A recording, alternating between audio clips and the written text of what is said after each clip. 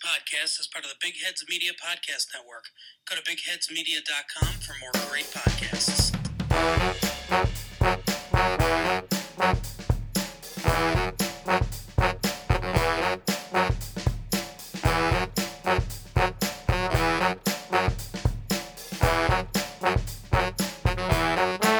Hello and welcome to today's episode of the 49ers Unrestricted Podcast.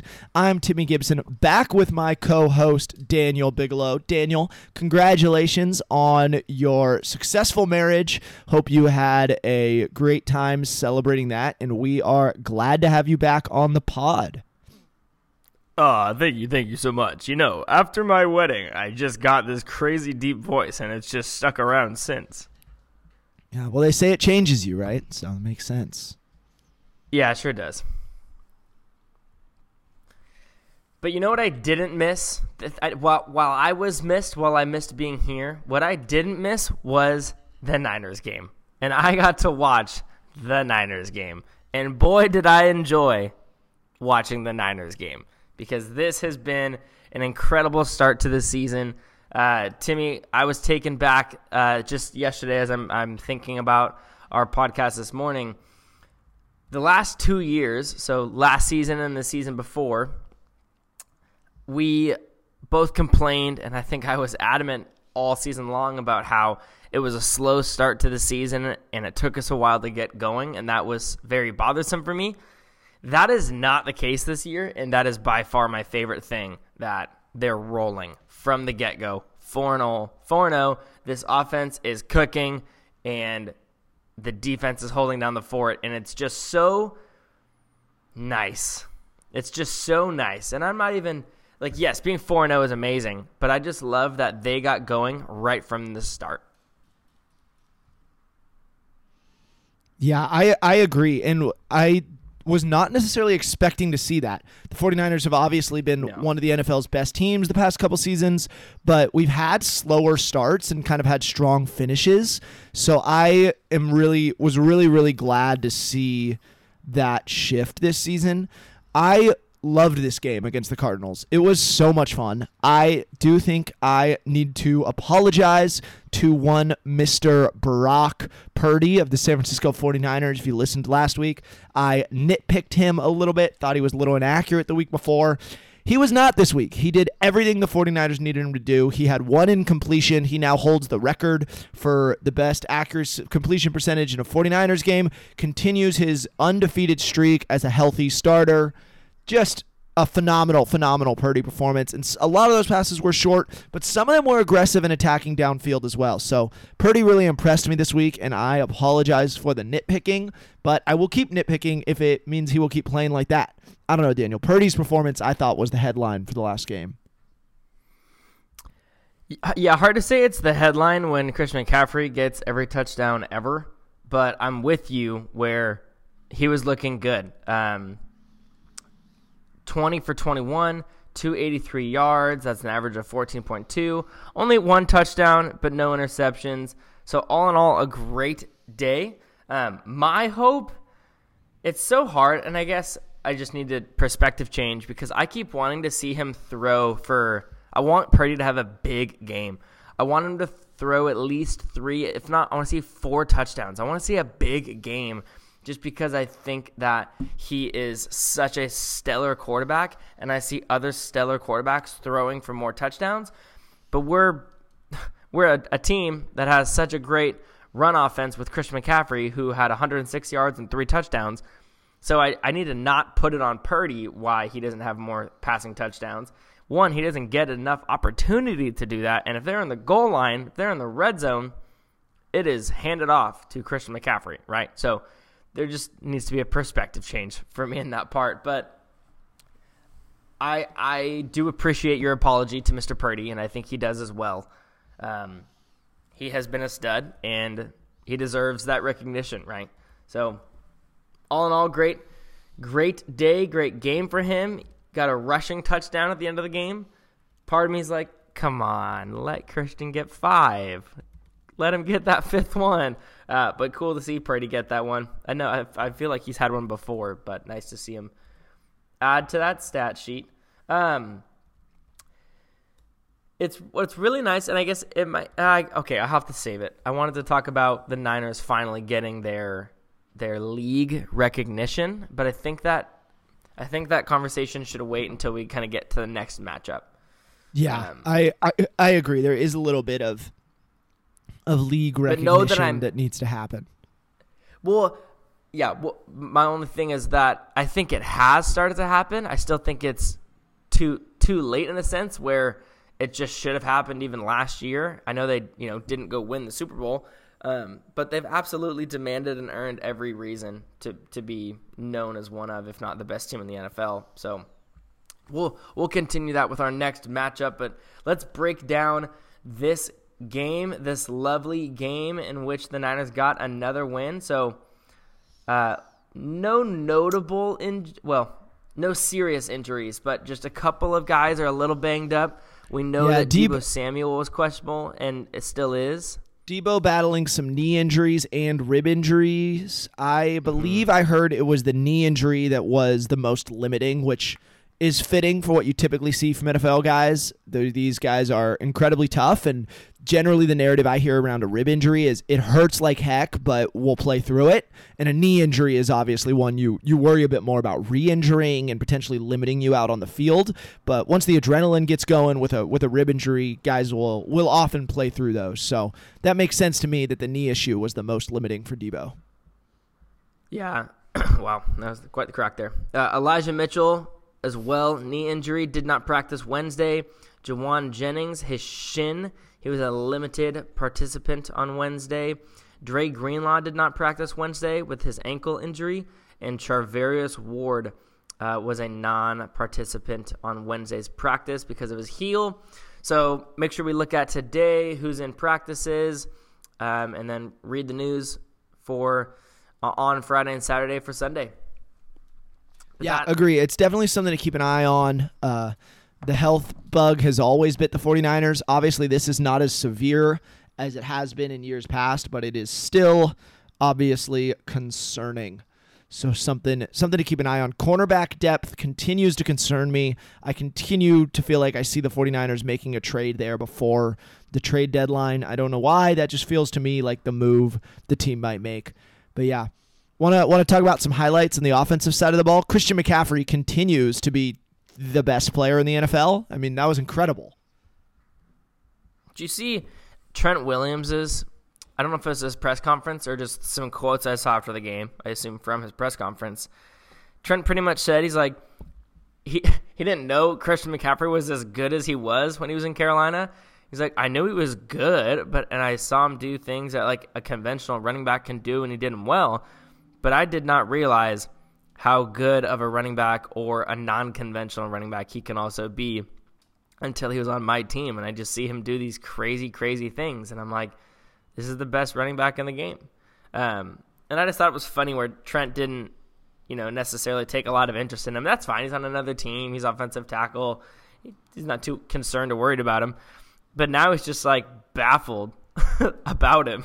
I'm like, we are too. That's really cool. Another friend of mine was talking about every time I remember that Christian McCaffrey is on the Niners, I kind of have to do a double take. One, because it feels like he's been there forever because it just feels so right, but it's still really new.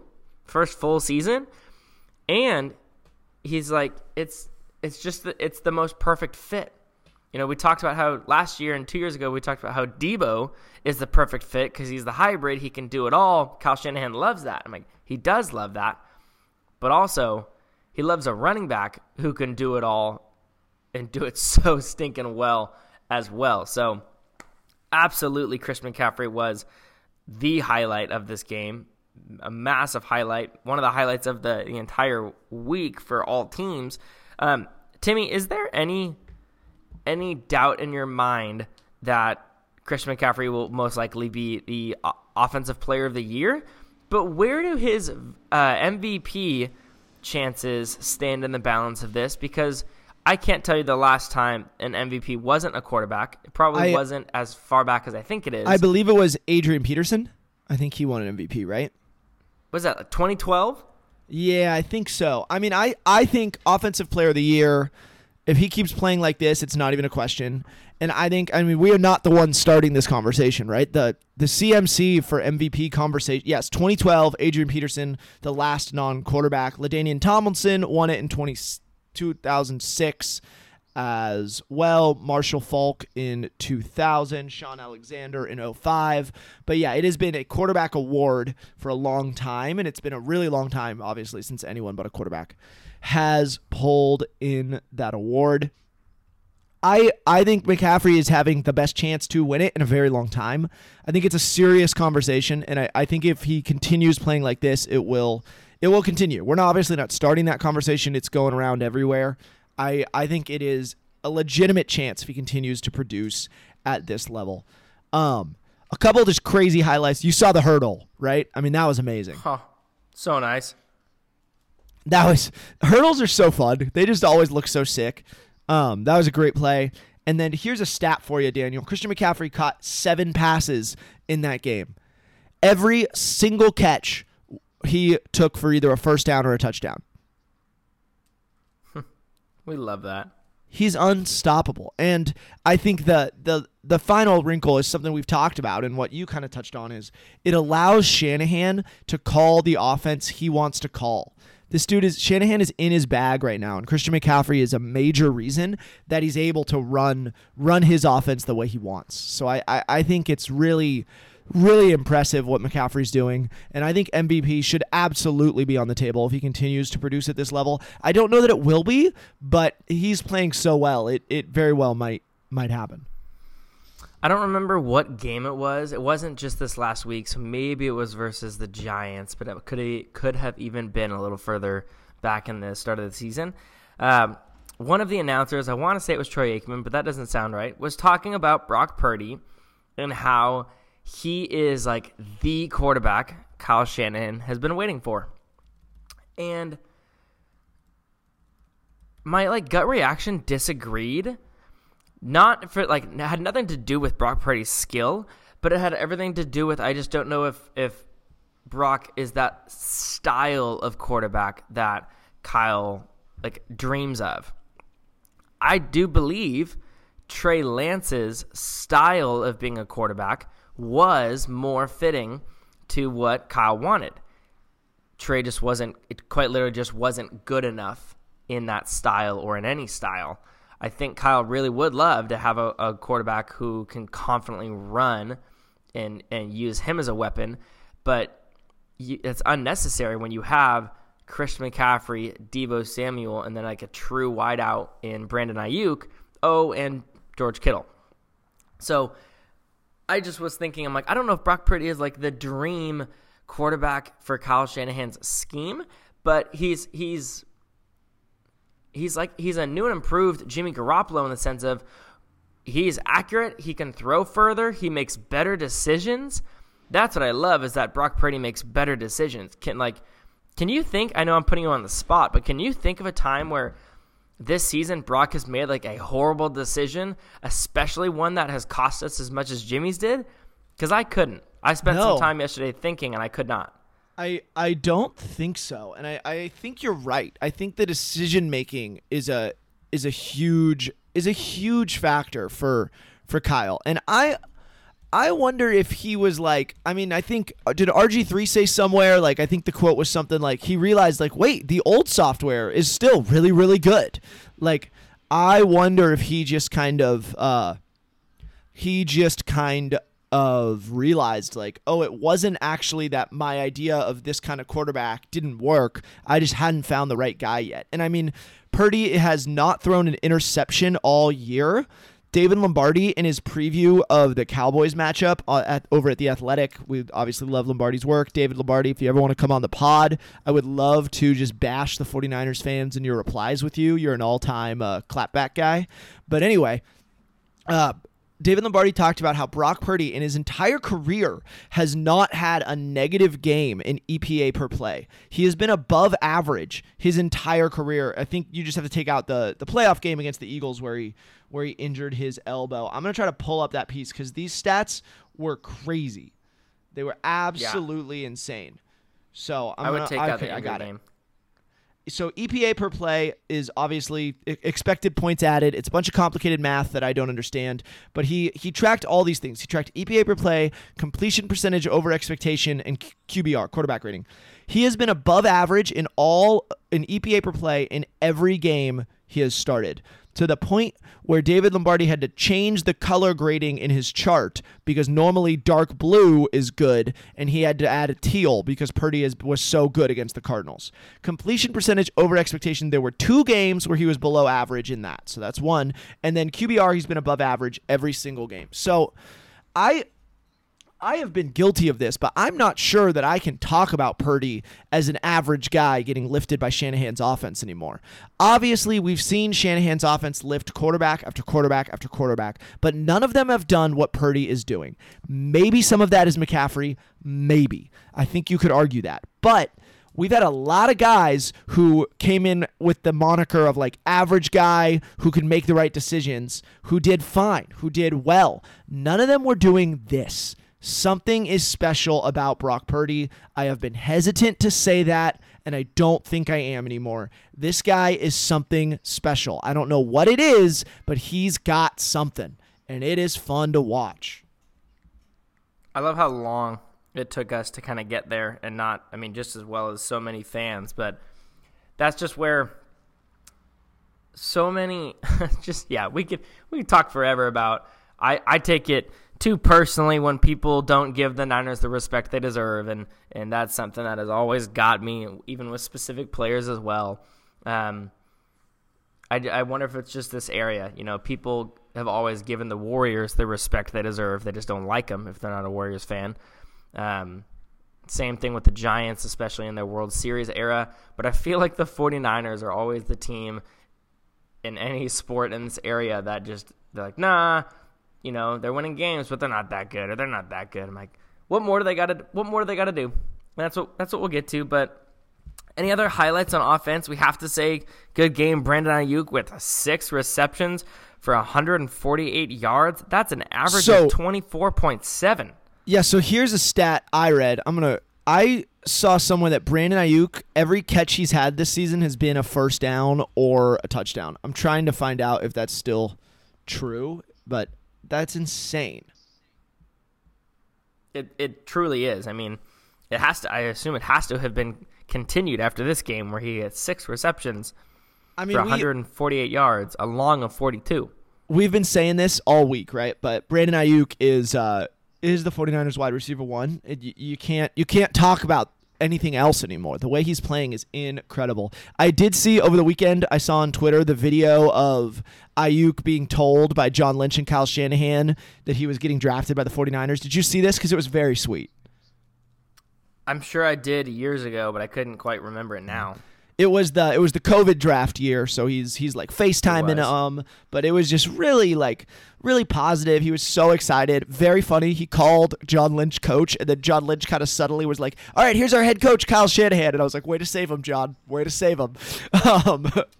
But it was really positive. They were telling him, "Hey, we wanted to take you earlier, but the D tackle we wanted fell, but we were so glad we were able to come up and get you." He was so excited. Just, I don't know, little moments like that are always fun to see. So I really like BA. I'm really glad we got him on the team. I'm terrified that we won't have him that much longer. I just don't know if the team can continue to do this salary cap wizardry, and I worry he might be the one that they decide to send away. But I'm really, really optimistic they can pull off keeping him around. But regardless, it is so fun to have him this season. He has been obviously an incredible asset for the 49ers and just has really, really started to assert himself as one of this league's elite receivers. And I think he probably would have done that a while ago on a different team, but there's so many mouths to feed on the 49ers. He's filled his role, and he has just stepped up with every single challenge the team has presented him with. And I'm constantly impressed with Ayuk. He's such a good route runner, such a good receiver, and Purdy has obviously allowed him to really, really step up in the receiving game. Did you know that the 49ers, this is according to Pro Football Focus, the 49ers have the highest graded player at 4 different positions. Ooh, can I try? You can. Left tackle, running back, middle linebacker, and edge rusher. Or actually defensive tackle. So you would be so correct, except for, and I was almost going to ask you to guess their grades, but that'd be really tough. I mean, they're not Madden ratings, and so my brain always thinks Madden ratings, because they've got left tackle, as you said, Trent Williams, at 88.8. Like, that's the highest graded tackle, offensive tackle. And I'm like, okay, 88.8, it seems low. Like, that's not a Madden ranking. So I gotta switch that. Christian McCaffrey, running back, 84.8. Yeah, they do call it edge rusher. Nick Bosa, 93.8. And I was with you on the middle linebacker. I would have said that same thing. But it is Brandon Ayuk, highest graded wide receiver at 93.5. Wow. You know, I thought there was a chance that was the case. I just didn't want to I didn't want to like change that, you know? I didn't want to I wouldn't have guessed it if we hadn't just been talking about Ayuk, so it felt kind of like a cheat code to go straight to him. Yeah. It's just bonkers to me. I mean, that is unreal that he is the highest graded. Like, that's awesome. He's had such a good, strong start to this season. I mean, he is getting the ball tons. So, yeah, I want to get into our nitpicking because I love how well Ayuk is doing. But there's some other things in the offense that are giving me some frustrations. But let's quickly talk about this defense real quick. Fred Warner, Dre Greenlaw both had 10 total tackles, 8 solo tackles. There was not an interception on this defense. Tashawn Gibson was involved in some tackles, had 5 total, only 1 solo. Talanoa Hufanga had 5 total tackles and 4 solo tackles, as well as Diamador Lenore and Isaiah Oliver. So there's a number of guys really being the ones to make some of these big tackles. I feel real bad because Timmy and I were talking about this name earlier. We did not recognize it. That is Kendall Sheffield. He is a DB. He was playing cornerback for us, I believe. He came in from the practice squad this last week. I think he was on the Texans last season. But he had 3 tackles and 1 tackle for a loss. Just wasn't a name that I had originally recognized. Fun to see Jair Brown on the stat sheet being a part of a tackle. Same thing with Braden Willis. And D. Winters as well. Just loving seeing some of these younger guys get in on this stat sheet as well. I'm excited for their playing time to expand at some point, hopefully in the season or in a blowout win, get them some more playing time. But Timmy, any notable players of the game on the defensive side of the ball for you? No one jumps out to me. Once again, we only had one. Well, there's one name, and it's the one guy on the team who had a sack, Javon Hargrave, continuing to just justify the 49ers investment for him in free agency. He's constantly in the defensive backfield, played really, really well. Very, very happy to see his performance. Would like to see the sacks go up all around, but the team keeps winning handily. You know, if that means the defense is getting rid of the ball quick, that's totally fine. But I was definitely impressed with. I continue to be impressed with Hargrave. So that's probably my name that really jumps out to me. I don't know. What about you, Daniel? Who stuck out? I was just going to ask, are our expectations like through the roof? Because I too am like, hey, where are these sacks? Like, with this defensive line, I know Josh Dobbs is a little quick guy, but we should be getting more than 1 sack with this defensive line. I don't know. I think that I just expect Bosa to have 2 every single game because he does it so often. And then I'm like, okay, Armstead and Hargrave, like, you should be getting that 1 every game as well. I'm like, I know that's not realistic, but 1 sack against the Cardinals, that was a little shocking. Did you see Armstead's complaint about Daniel Jones? Yes, it was very funny.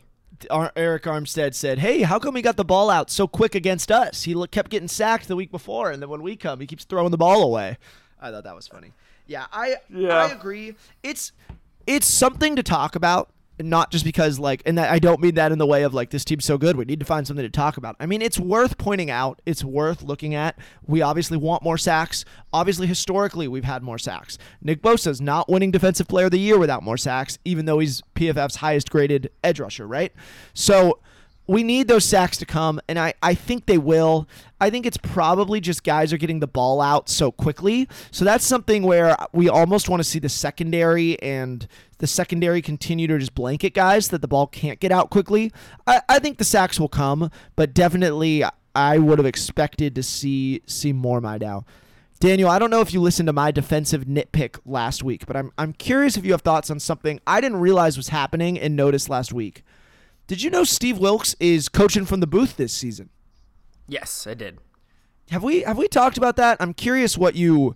Obviously, this defense is playing incredible, so it's not a big deal. But I'm curious your thoughts on Wilks calling from the booth as opposed to Saleh and Ryans, being on the sidelines. I certainly do not have a problem with it. The only thing that I miss the most, I would say, my only true feelings towards it are. Robert Saleh was one of my favorite guys. I like Kyle, but I like Robert way more in the terms of I like Robert's energy. I just loved him on the sidelines. And then I also loved Ryans on the sidelines as well. I loved their energies. I loved who those guys are. And their energy on the sideline, I think, was so important. And I loved watching them greet Fred Warner, whoever it was, after making a sick play. Now, I don't know the age gap between Steve Wilks, Robert Saleh, and DeMeco Ryans, but I think Steve Wilks has some years on him. Quite literally, I'm only saying that because he's got some white in his beard, and that's more than Robert or Ryans has. But if that's how he wants to do it, that's how he's going to do it, and I'm fine with that. I don't have a problem with that. I think I just miss the energy on the sideline, and if he feels that's where he can read an offense better and call it, then by all means, do it. I personally, if I was a defensive coordinator, I probably would want to have an overhead view as well and be able to watch from up top. I would really like to be there on the sideline, but I think that view advantage and maybe it also helps Wilks pay attention being a little more secluded. I get that. That would be a huge thing for me. I would get distracted on the sideline there's just a lot of moving pieces. Maybe my emotion would get in the way more. I think being in the booth, it's kind of not a veteran move because they're all veteran, but I don't want to call Steve Wilks old either. I was going to say old school. I was going to say an old guy move. I would say old school. I think, Saleh and Ryans probably loved being on the sideline and being a part of that. I bet Wilks, he's had his time. He's been a head coach. He's like, this is where it's actually. Yeah, and I agree. I mean, this is nitpicking, right? I mean, I've transitioned us into nitpicking, but I wonder if there's a chance. Do you think it could have an effect on the emotion the defense plays with? Obviously, this is a team that is just constantly flying around, playing at a high level of energy, really, really emotional defense. And I just wonder if not having that energetic leader on the sideline could be affecting things. But then I come back to Fred Warner is going to be bringing that energy on the sideline regardless. That was my exact thought. It's probably not an issue, but it keeps kind of jumping out to me as should we be worried about this? As you were talking, I just envisioned Steve Wilks being up there, and maybe the guys are kind of bummed because Robert Saleh and DeMeco Ryans were down there, and it could be fixed with just a conversation. Steve Wilks could say, "This is where I do best, and this is how it's going to go." Just because I'm not there doesn't mean I'm not cheering you on and celebrating with you. But he could also pull his defensive captains aside and say, "This is your job." Fred, what Robert Saleh and DeMeco Ryans did for you, you go do for the rest of the team. That's what the deal is. Or he could, talk to assistant defensive coordinator.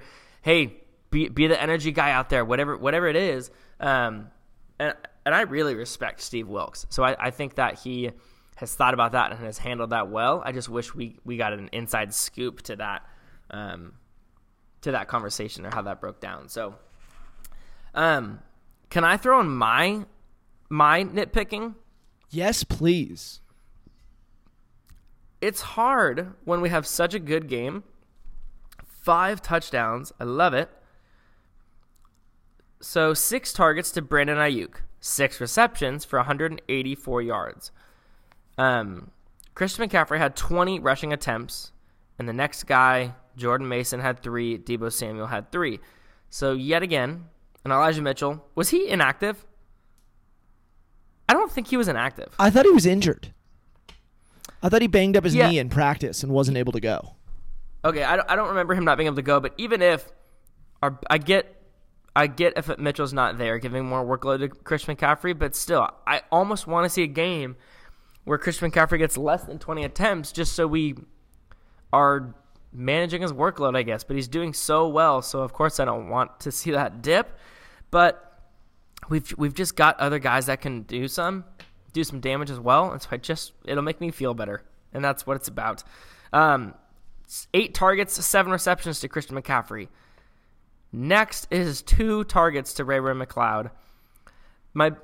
What I just don't understand is why in the world Deebo Samuel was not targeted one single time, and why George Kittle was targeted one time.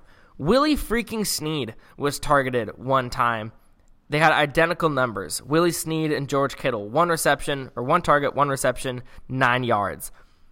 I'm all for George Kittle being a blocker, and I'm for Deebo Samuel run plays. But can we try to throw them the ball? I know Brock only tried to throw it 21 times and completed 20, and 18 of those 21 targets went to Ayuk and McCaffrey, and I love that. But one, for the sake of my fantasy teams, throw the ball to Deebo and George, but also I want to get them involved too. I love George Kittle is such a big part of this 49ers team, and I feel like this year he hasn't been as much. And of course he has been in the locker room, just things we don't see. But literally on Sundays, I miss seeing George Kittle, or I miss seeing a Deebo Samuel play reception. But the one thing I also have nitpicking with Deebo is I feel like I'll have to go back and look. I'll do that for next week, but I have to go back and look at his targets to receptions. But I feel like Deebo's been dropping the ball or not getting to the ball. And I also feel like when this last week against the Cardinals, when they're setting him in motion and the ball's not going to him, he does not fake it hard enough whatsoever. Like, it's pretty obvious it's not going to him, and he's just going through the motion, and that bothers me. You know, if you're a big NFL fan and you see what's going on with other teams, Chase Claypool is a joke. He's made a mockery of the Chicago Bears wide receiver room because Mapletron. Have you seen this video where in the first 3 weeks of the season, somebody compiled all the plays he's been on, and he gives up every play and he refuses to go block? I'm a Chase Claypool believer, not going to lie. Oh, that's unreal. He's such a talented dude, man. He's one of like 4 players to test at his level of athleticism at the NFL Combine. Get me Claypool on the 49ers, dude. No, I would be so upset. He's so good. He just needs a new environment. He needs a new environment. He did the similar thing on the Steelers. I just think he's a young kid with a massive ego, and I don't want any part of it. I've got him in fantasy, and I'm holding. Let's put it that way. In Dynasty. Dynasty. I was going to say, it better be a Dynasty team. Good Lord. Yeah. Is that our league? It very well might be. I think he had 4 touchdowns his rookie year, man. And I'm pretty sure I had him that year and traded him to you. Probably. Dude, he trademarked the nickname Mapletron. I have zero respect for him. If he's giving up on plays and he's like in the middle of a play, he like dodges a block, that's despicable. For the record, I am mostly messing with you. I know. I absolutely amused. Know. But I do think he's talented. We're moving on. I can't even believe I've given him this much time or focus. He doesn't deserve it. But Chase Claypool, baby. Mapletron. I'm upset that Deebo Samuel wasn't even targeted once, and that Kittle and him aren't in the offense more. And if that's what it's going to be, that's what it's going to be. I bet George Kittle, I just pictured him like, I don't know how he's not getting frustrated by not getting the ball like week after week very much. But, I bet you George Kittle has the best attitude and is loving being on the field and blocking. I don't know him personally, but I feel like I do from all the videos I've watched. And he is just... He loves to block. I think I shared this after week 2. Like, George Kittle gets me fired up to just go live some random Tuesday and do it well because he has such a good attitude and positivity to him. Have you seen I wish I could tell him George that. Kittle? Have you seen the George Kittle Little Caesars commercial? I love it. I think so. Have you seen this? It's very funny. It's him and is it like Cam Jordan on the Saints and Ryan Fitzpatrick? Yeah. I do love that very one. Fun. Very happy. Those are 3 awesome guys. So yeah. That's my nitpicking. Timmy, any other nitpicking for you? No, I don't have any from this game other than I think I agree with you. I'd like to see Kittle get the ball. I think he might this week. But it's time to get Kittle moving. Yeah. That's all I got too. Yeah, I got a question off of that heads into our next week, but let me first start us off real quick with some Kawafunga. Sorry, Kawafunga. Are you kidding me? Botched it. Absolutely Kawafunga, botched it. Howabunga. Kawafunga. Oh, Hufunga, Kawabunga. Man, I botched it. 5 total tackles, 4 solo tackles. Nothing else on the stat sheet, but again, he's just always at the ball at the end of the play. He had some big hits. But what we haven't talked about yet, and I'm sure you have seen, if you've been on any kind of media, I had James Conner in fantasy in the first few years of his Pittsburgh days, and I've always liked him. And I now hate him. I now hate him for going after my boy, Talanoa Hufanga. I don't even know, James Conner was just hot all game. He took exception to a tackle early on in the game, and he was just fired up all game.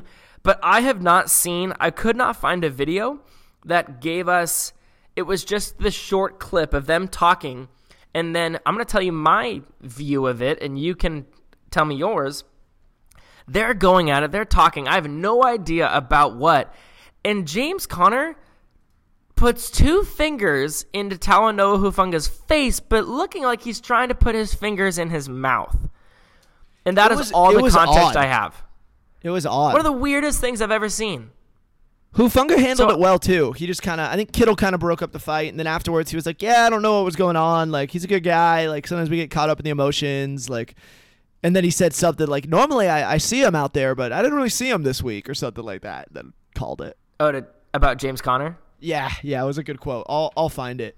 It was a very professional buttoned up quote with just a subtle little dig at the end. Yeah, I guess he only had the ball 11 times, 52 yards, so it was a good dig. Yeah, let me find it. I got no idea what the heck was going on, and I just know that if you are in any scenario, if you're beefing with someone and your first move is to put your hand in their face with the intent of putting 2 fingers in their mouth, I don't get it. Yeah, it's a move. So here's the full quote from Hufunga. Yeah, my man came up to me. It's all good, though. It's all respect at the end of the day. It's love for the game, but it wasn't my thing. He just wanted to show me something. I honestly don't know what he was trying to show me. He only ran for 52 yards, so I don't know what he was really on, but told him we'll see him next time again. Took the L today, but they'll be good. Yeah, I want to know. I've looked. I cannot find anyone that has found even a clip earlier than the 2 seconds before he tries to put his fingers in his mouth. I feel weird saying that every time just because it makes me uncomfortable watching that. James, what are you doing? You're on national TV. I know the game's over, but it's just such a weird thing. Hufanga handled it well.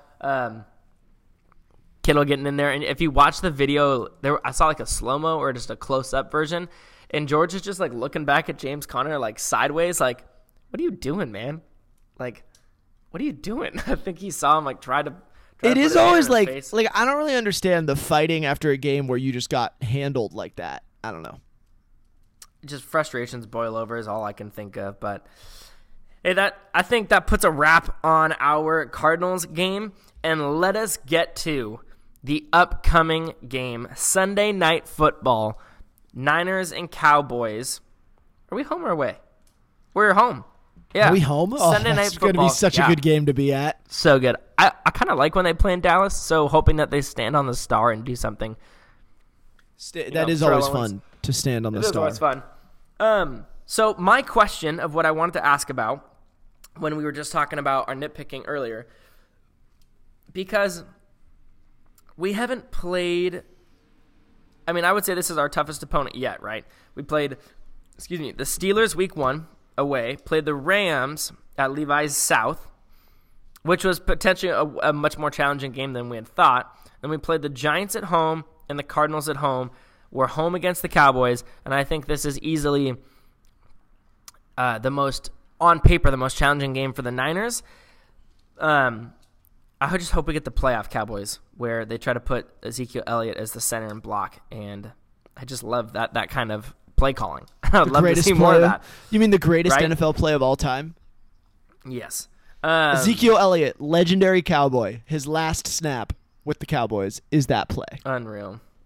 But is this going to be a game, in your opinion, where we see Christian McCaffrey and Brandon Ayuk dominate the targets and every aspect of the offense, or is this going to be a game where it's going to be a little bit different because it's been a very similar offensive scheme all year, maybe different play to play, but the offensive scheme is get Brandon Ayuk the ball as much as we can in the passing game and then hand it off to Christian McCaffrey or dump it off to him and let him get every touchdown ever. Yeah, I mean, I see no reason to move away from that. I was reading David Lombardi's, as you can tell, I read a lot of his stuff, preview for the game, and he was pointing out that Kittle might get a little more involved this week. He was against the Cowboys in the playoffs. Cowboys run a lot of cover 1, so that allows Kittle to get man-on-man, obviously, and get open. So that's something to keep an eye on, but if it ain't broke, don't fix it. So I feel like we will continue to lean on McCaffrey, maybe even more, because we've talked about how we need to kind of rest up McCaffrey in some of these less important games. This is a very important game. This is a game that could, by the end of this could be an NFC Championship match, right? Like, this is a huge game. So I really could expect McCaffrey to get the bulk of the work. And even though they see it coming, I mean, everyone knows McCaffrey's going to get the ball, and so far no one's been able to stop him. So I don't know why that would change. Yeah, I can't quite tell which way I want to go of. It's either going to be a very similar game where McCaffrey and Ayuk are the 80% bulk hitters for the offense and they get it done, or the Cowboys defense is going to focus on that, and then we see Kittle get more involved, or maybe Debo, or maybe it's even someone like a Jawan Jennings or a Ronnie Bell comes in and does something big where we get really crafty. I don't know. I feel like, I mean, this was my bold prediction last week, which was wrong, but I feel like Ronnie Bell's big moment is coming. I feel like there's going to be a Ronnie Bell game this season. I don't know if it's this one, but there will be a Ronnie Bell game. Mark my words. I believe that there will at least be a one game where it's like, oh, that was the Ronnie Bell game. I'm in on that. Yeah, but I just think I was torn with which way to go in terms of, does it look any different? I think it will look pretty similar for the most part, but I do think, as you said, Kittle will be more involved as he was against him in the playoffs. He normally is. I think a lot of that will be because anytime that Micah Parsons is on the rush, I think that Kittle will be a little more available and he'll get some quick, short throws in those moments. But I also am just curious to see, is this the game where everybody gets fed a little more evenly? Because I bet the Cowboys are going to make sure they do their best, and it won't be enough, but do their best to cover Christian McCaffrey and do their best to cover Brandon Ayuk. And so that leaves Debo and George as wide open targets. Something to note is Trayvon Diggs, their star cornerback, is out for the year. I believe he tore his ACL a couple weeks ago. Yeah, tore his ACL during practice. Bummer. So I'm sure it was a non-contact movement as well. I didn't see a video or anything. Well, they did not say non-contact injury. I don't know if more news ever came out, but the statement didn't say non-contact, which at least some people on Twitter were like, well, normally they say non-contact when it's non-contact. So who knows? Yeah, normally they do. Such a bummer. Trayvon Diggs, really, really exciting player. Very adorable kid from Hard Knocks a couple seasons ago. Hope he gets back to full health. But I will be grateful that he's not on the field against the 49ers. Yeah, seriously. Yeah, so Leighton Vander Esch is one of their other big defensive guys. Someone named Micah Parsons. Is that how you say it? I don't know. Oh, you mean the NFL's most elite and versatile defensive player, Micah Parsons? Yeah. So let's spend some time talking about him. I don't even know what to ask. How do we feel? How do we stop him? What do we think's going to happen? Fill in the blank.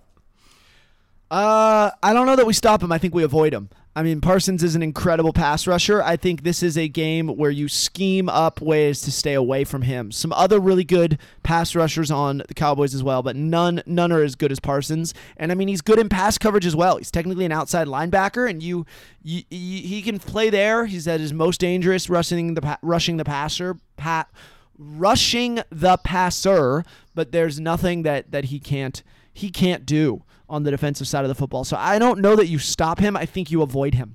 I think you have guys chip blocking. I think you run the offense away from wherever he happens to line up, and you just hope that Brock Purdy can get the ball out quickly, which by all accounts he can. So yeah, I don't know that Micah Parsons is a guy you stop. I think he's a guy you avoid. Yeah, and I mean, so like by avoid, I see a lot of, because he roams. That's what's hard, is he's not always in one specific spot, so it makes it challenging for the offense. But I think that there will be a lot of offensive plays designed to just be away from him, as you said. I think Purdy's going to be getting that ball out quick. But Parsons really is, as you said, he's the most versatile defensive player in the NFL, hands down. Versatile, we said he's elite. There's conversation of who's better, him or Bosa. Bosa might be the better edge rusher, but Parsons he's like the Deebo Samuel of defense, right? I know we talked about, I think we did on the pod, I don't know if it was just you and I personally, talked about Isaiah Simmons weeks ago, where that's who he was in college. Simmons played absolutely everywhere, and Parsons kind of does that, except he doesn't, go out into the secondary like Simmons did. And Simmons stunk and left the Cardinals to go to the Giants for like a 7th-round pick, and it was just a kind of a failed thing. But Parsons plays linebacker, edge, out wide against receivers, and he does it all well. And I think the Deebo Samuel of the defense is a great analogy or a great comparison for him, where he just does it all. And it's really hard to do that. It's really hard to do that one for him, but it's really hard to, as an offense, focus away from that or do anything with that. So I expect, as you said, us to avoid him as much as we can. I expect him to be involved, and if their defense does anything big, I would assume crediting him. I can't think of a lot of other guys on their defense. Is it Dexter Lawrence? DeMarcus Lawrence, right? Dexter Lawrence is on the Giants. DeMarcus Lawrence is their true edge, I believe. But I can't even tell you if he's healthy or not, good to go. But I know that so we look at last week, this Cowboys offense put up 38 points on the Patriots. They won 38-3. So, on their defense, we talked about Leighton Vander Esch, one of their primary linebackers, and then Micah Parsons, obviously. They do have now older cornerback Stephon Gilmore. They have Dante Fowler and DeMarcus Lawrence. So those are some of their more notable players on defense. And we look at their offense, where Dak Prescott threw the ball 34 times, only had 1 touchdown, 261 yards, and was sacked 3 times. It's not a crazy game from him, especially with that much volume in the air. But the Cowboys have an incredible offensive line. I believe it's pretty injured right now. Timmy, do you know, is Zach Martin healthy? I can look this up real quick. I am not sure. Let me look. I'm pulling it up. But Zach Martin is there. So he is questionable. On October 4th, he was questionable. His thigh is the injury. So he did not practice Wednesday. But Zach Martin is their incredible guard. Now I'm seeing Tyron Smith did not practice Wednesday. Okay. Tyron Smith has a knee injury, did not practice. Their safety, Malik Hooker, was limited. Even Micah Parsons was limited. I assume he'll play. But they have a very good offensive line. Zach Martin is the biggest one there. Tyron Smith, and then I want to say it's Tyler Smith is their young guy. There's one more I can't picture. But they have a really good offensive line. So Dude, this is unreal. I'm just looking at their stats from their game versus the Patriots, and they handed the ball off to 8 different people. I guess not handed the ball off. Dak Prescott had 1 attempt. Cooper Rush had 3, and 2 of those were Neal's, I believe.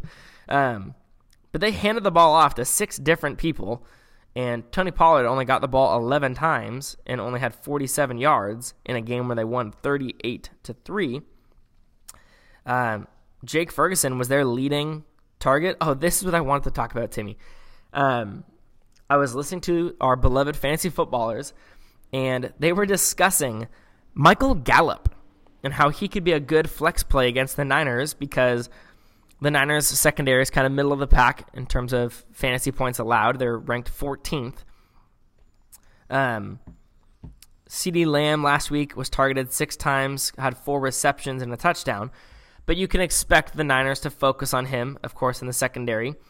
But it's going to be probably a game where especially the Cowboys are going to need to throw the ball. And if we're going to cover CeeDee Lamb the best, Michael Gallup could be open. He had 6 targets and 5 receptions last week, while Brandon Cooks only had 4 and 4 for a measly 27 yards. So it's just funny to hear Michael Gallup being a potentially good option against the Niners. Like I love that. I love that that's what they're looking at here. But that's what I got looking ahead to this Cowboys game. It's an exciting one. Timmy, we said we were going to get back to it, and we didn't quite get back to it. So let's wrap up our episode by talking about how Jerry Jones, the owner of the Cowboys and the gentleman, he's everything for the Cowboys, right? He said, and I assume believes, he said that the NFC runs through the Niners. Now, I love the respect.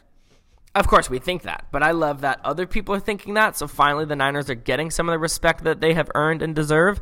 But the Cowboys owner is saying days before he plays the Niners, the NFC runs through the Niners. Like, yes, we know the Niners are having a better season than the Cowboys, but he's just saying, like, that to me was shocking because, yes, he's giving the Niners the respect they deserve, but what a time to do that.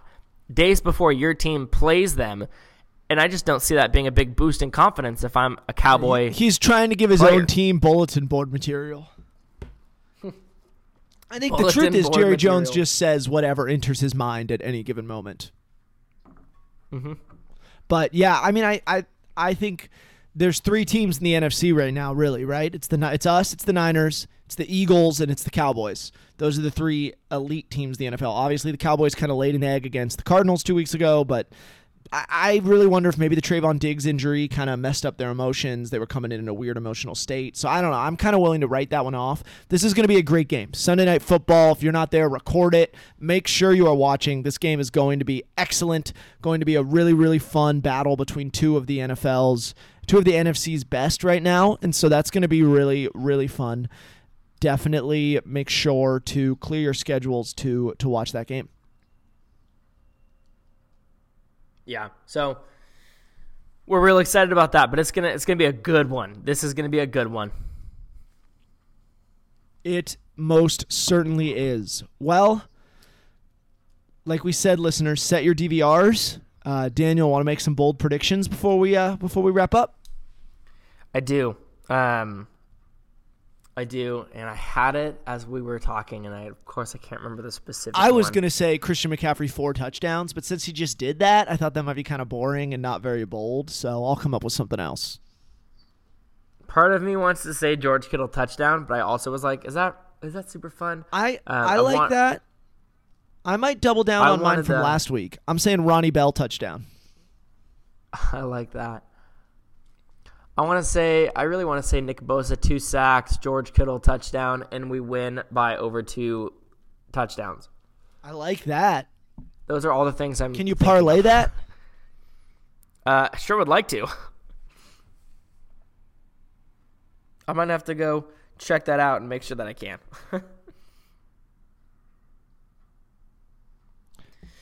But that's a wrap for us. Fun things incoming. Yeah. Thanks for tuning in, listeners. We're glad to be back. and enjoy this game. And as always, stay safe out there, everybody.